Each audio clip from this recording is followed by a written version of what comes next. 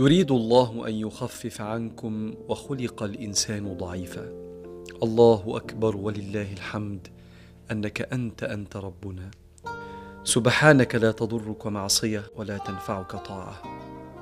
شرعت لي عبادات لا تليق بمقامك لكن على قدر وسعي، وأعنتني على أدائها ثم جازيتني عليها، وذلك من فضل إكرامك.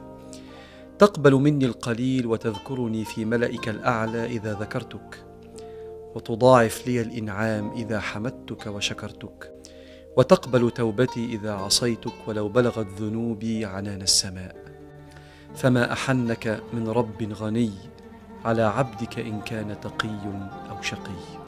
علمتني شريعتك وفهمتني دينك، فأصابني العجب ولم أرى فضلك، ورحت أجول بين عبادك أنصحهم بما ينفرهم منك ولا يقربهم إليك.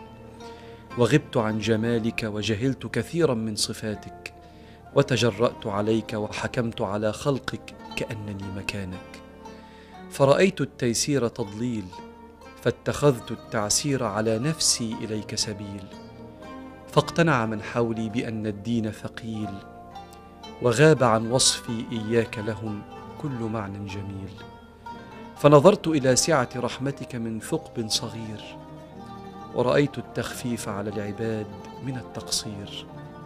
فصارت عيني محجوبة عن فضلك ومنك، وأنك تقبل مني بالقليل ما دمت أحاول الإخلاص والمحبة على قدر استطاعتي. فاللهم نور بصيرتي بلطفك، ومدني بما ينفعني من علمك، ومن علي بالفهم السليم، وصل روحي بروح النبي الرحيم، وأذقني من جمالك ما يسكن نفسي إليك ويقبل بجوارحي عليك.